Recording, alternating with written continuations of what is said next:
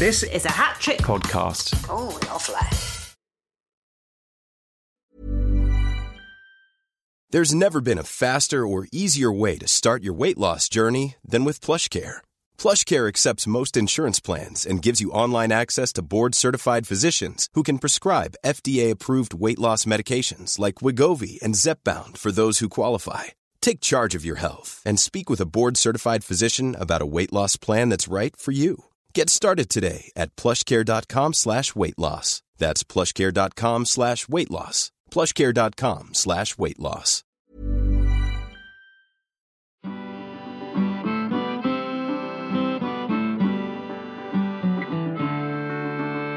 Hello, listener, and welcome to London Pub Reviews. When you live by yourself, like I do, you don't get to talk aloud much, except into podcast microphones. So I'm just having a wee drink so my unused voice box doesn't dry up. Oh, that's better. Maybe one more. All set. This week I visited Bradley's Spanish Bar, 42 to 44 Hanway Street, W1T, 1UT. Nearest tube, Tottenham Court Road. The perfect time to come to Bradley's is during the day, when people who talk out of their mouths and fill space with their bodies are, for the most part, confined to buildings where they work to earn money for pretty things. It was 11:02 a.m. when I walked down the stairs to the basement level bar, and I held my arms aloft, scarcely containing my jubilation in the knowledge that I was their very first customer of the day. Yes! The polite and friendly barman had been cleaning and scrubbing down the serving area, and he looked up in surprise as I dramatically burst through an imaginary first-place ribbon, punching my fists in the air.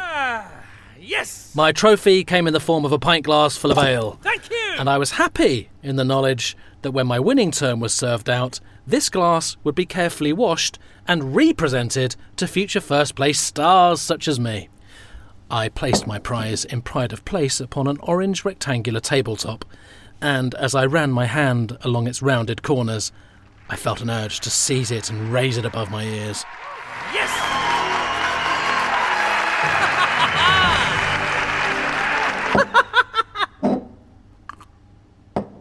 A set of lower steps leads down from the gents, where they elegantly cascade into the main bar, and smart handrails rest on either side, as if navigating patrons down into the soothing cool waters of a swimming pool. Two small enclaves to my right appeared most cosy and secluded, each dimly lit by round wall lights that one would normally encounter upon the submerged tile walls of a modern sunken pool. What in the blazes? Bradley's downstairs Spanish bar quite clearly resembled some kind of undeveloped swim-up pool bar. There was no mistake.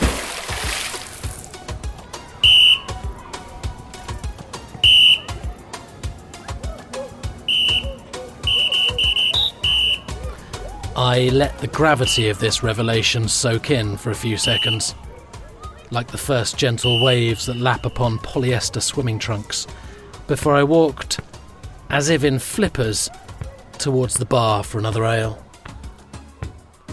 The wall-mounted jukebox was playing a catchy old-fashioned tune when I suddenly inhaled deeply and began to rely upon my limited reserves of oxygen.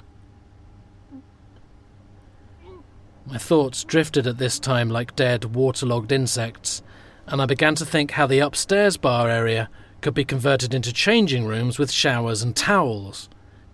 Diving or jumping off the serving counter would of course not be tolerated, and strictly no passing the cool liquid bar refreshments straight back into the pool water via one's urinary tracts. My mind wandered further towards thoughts of the whole gastropub experience that seemed to be gripping London. I attempted to snort with mild disdain, without exhaling. Why this infatuation with stripped-back floorboards and exposed kitchens, when we, the customers, could be exposing ourselves? Wobble your lumpy, pasty, fat-ridden bellies and rejoice!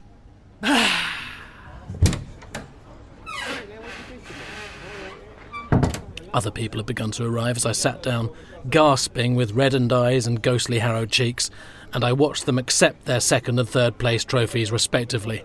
imagining warm water caressing the soft cushioning of my upholstered burgundy bench seat.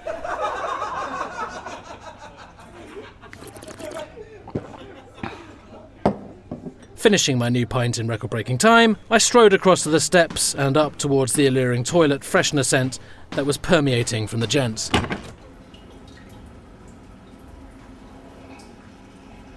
Inside, I quickly unravelled reels and reels of toilet paper and set about stuffing the bunched-up tissue tightly down into the brown, shell-shaped wash basin. One of the taps had a head like a moose, and I turned it and its more conventional companion as far around as they would go, releasing forth a gushing of water upon the tightly compressed toilet paper dam. Another male patron was sharing the somewhat cramped gentleman's quarters, and he looked rather quizzically at the blocked basin and rising water. After catching his eye and winking, I proceeded to punch him in the shoulder, but not too hard, and he decided against washing his hands and hastily hurried out the door. Only when I was satisfied that the rim of the basin had been breached and that water was splashing onto the floor did I then make my own way out of the toilets and back down to my burgundy bench seat.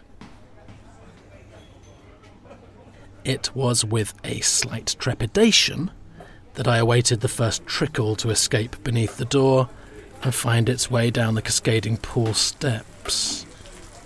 Sure enough, the first glimpse of blocked basin water wasn't long in appearing, and I started removing my shoes and socks in readiness for the dipping my toes would soon be savouring in Bradley's all-new pool bar. But when the barman noticed the gentle stream splish-splashing down the concrete stairs, he appeared strangely annoyed, using expletives freely, and the gent I had encountered within the gents pointed towards me with a clearly unclean finger. Giving me a hard stare, the barman mounted the soaking steps, storming through the old wooden door towards the river's source, and a gulp began to form in my throat like a solitary bubble rising from the lowest depths of an Olympic-sized swimming pool. Emerging shortly after, the young keeper of the bar proceeded to wipe his damp hands on his trousers, and the strong start I had made to the bar transformation project soon dribbled to a halt. When I began explaining to him that his workplace was actually a swimming pool, he stepped closer towards me in his squelching shoes, like a lifeguard about to quash the actions of a pool bully who has been disturbing well-intentioned bathers.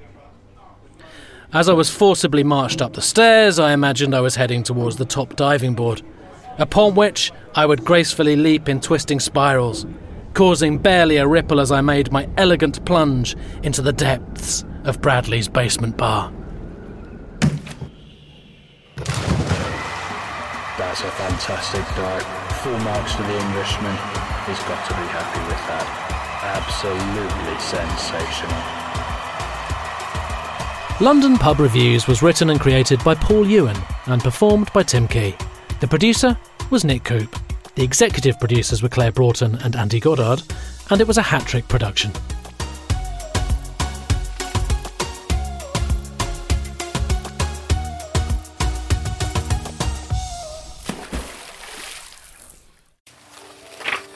I chose Stick of the Dump by Clive King. I've chosen Little Women by Louisa May Alcott. I have chosen the book When Hitler Stole Pink Rabbit. I have chosen My Friend Flicker. Danny, Champion of the World. The Seven Crystal Balls. The Iron Man. Claudine at St Clear's. The Guinness Book of Records. I chose Ballet Shoes. And then I came across in the school library a copy of Treasure Island.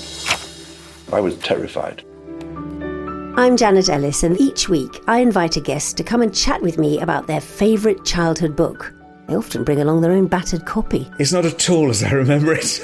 This is a celebration of reading. I ended up reading it to my mum at home every night. Because who doesn't still secretly check under the bed for monsters? I knew that it was true. Harbour secret desires to run off to the circus. Riding like the wind into the purple hills.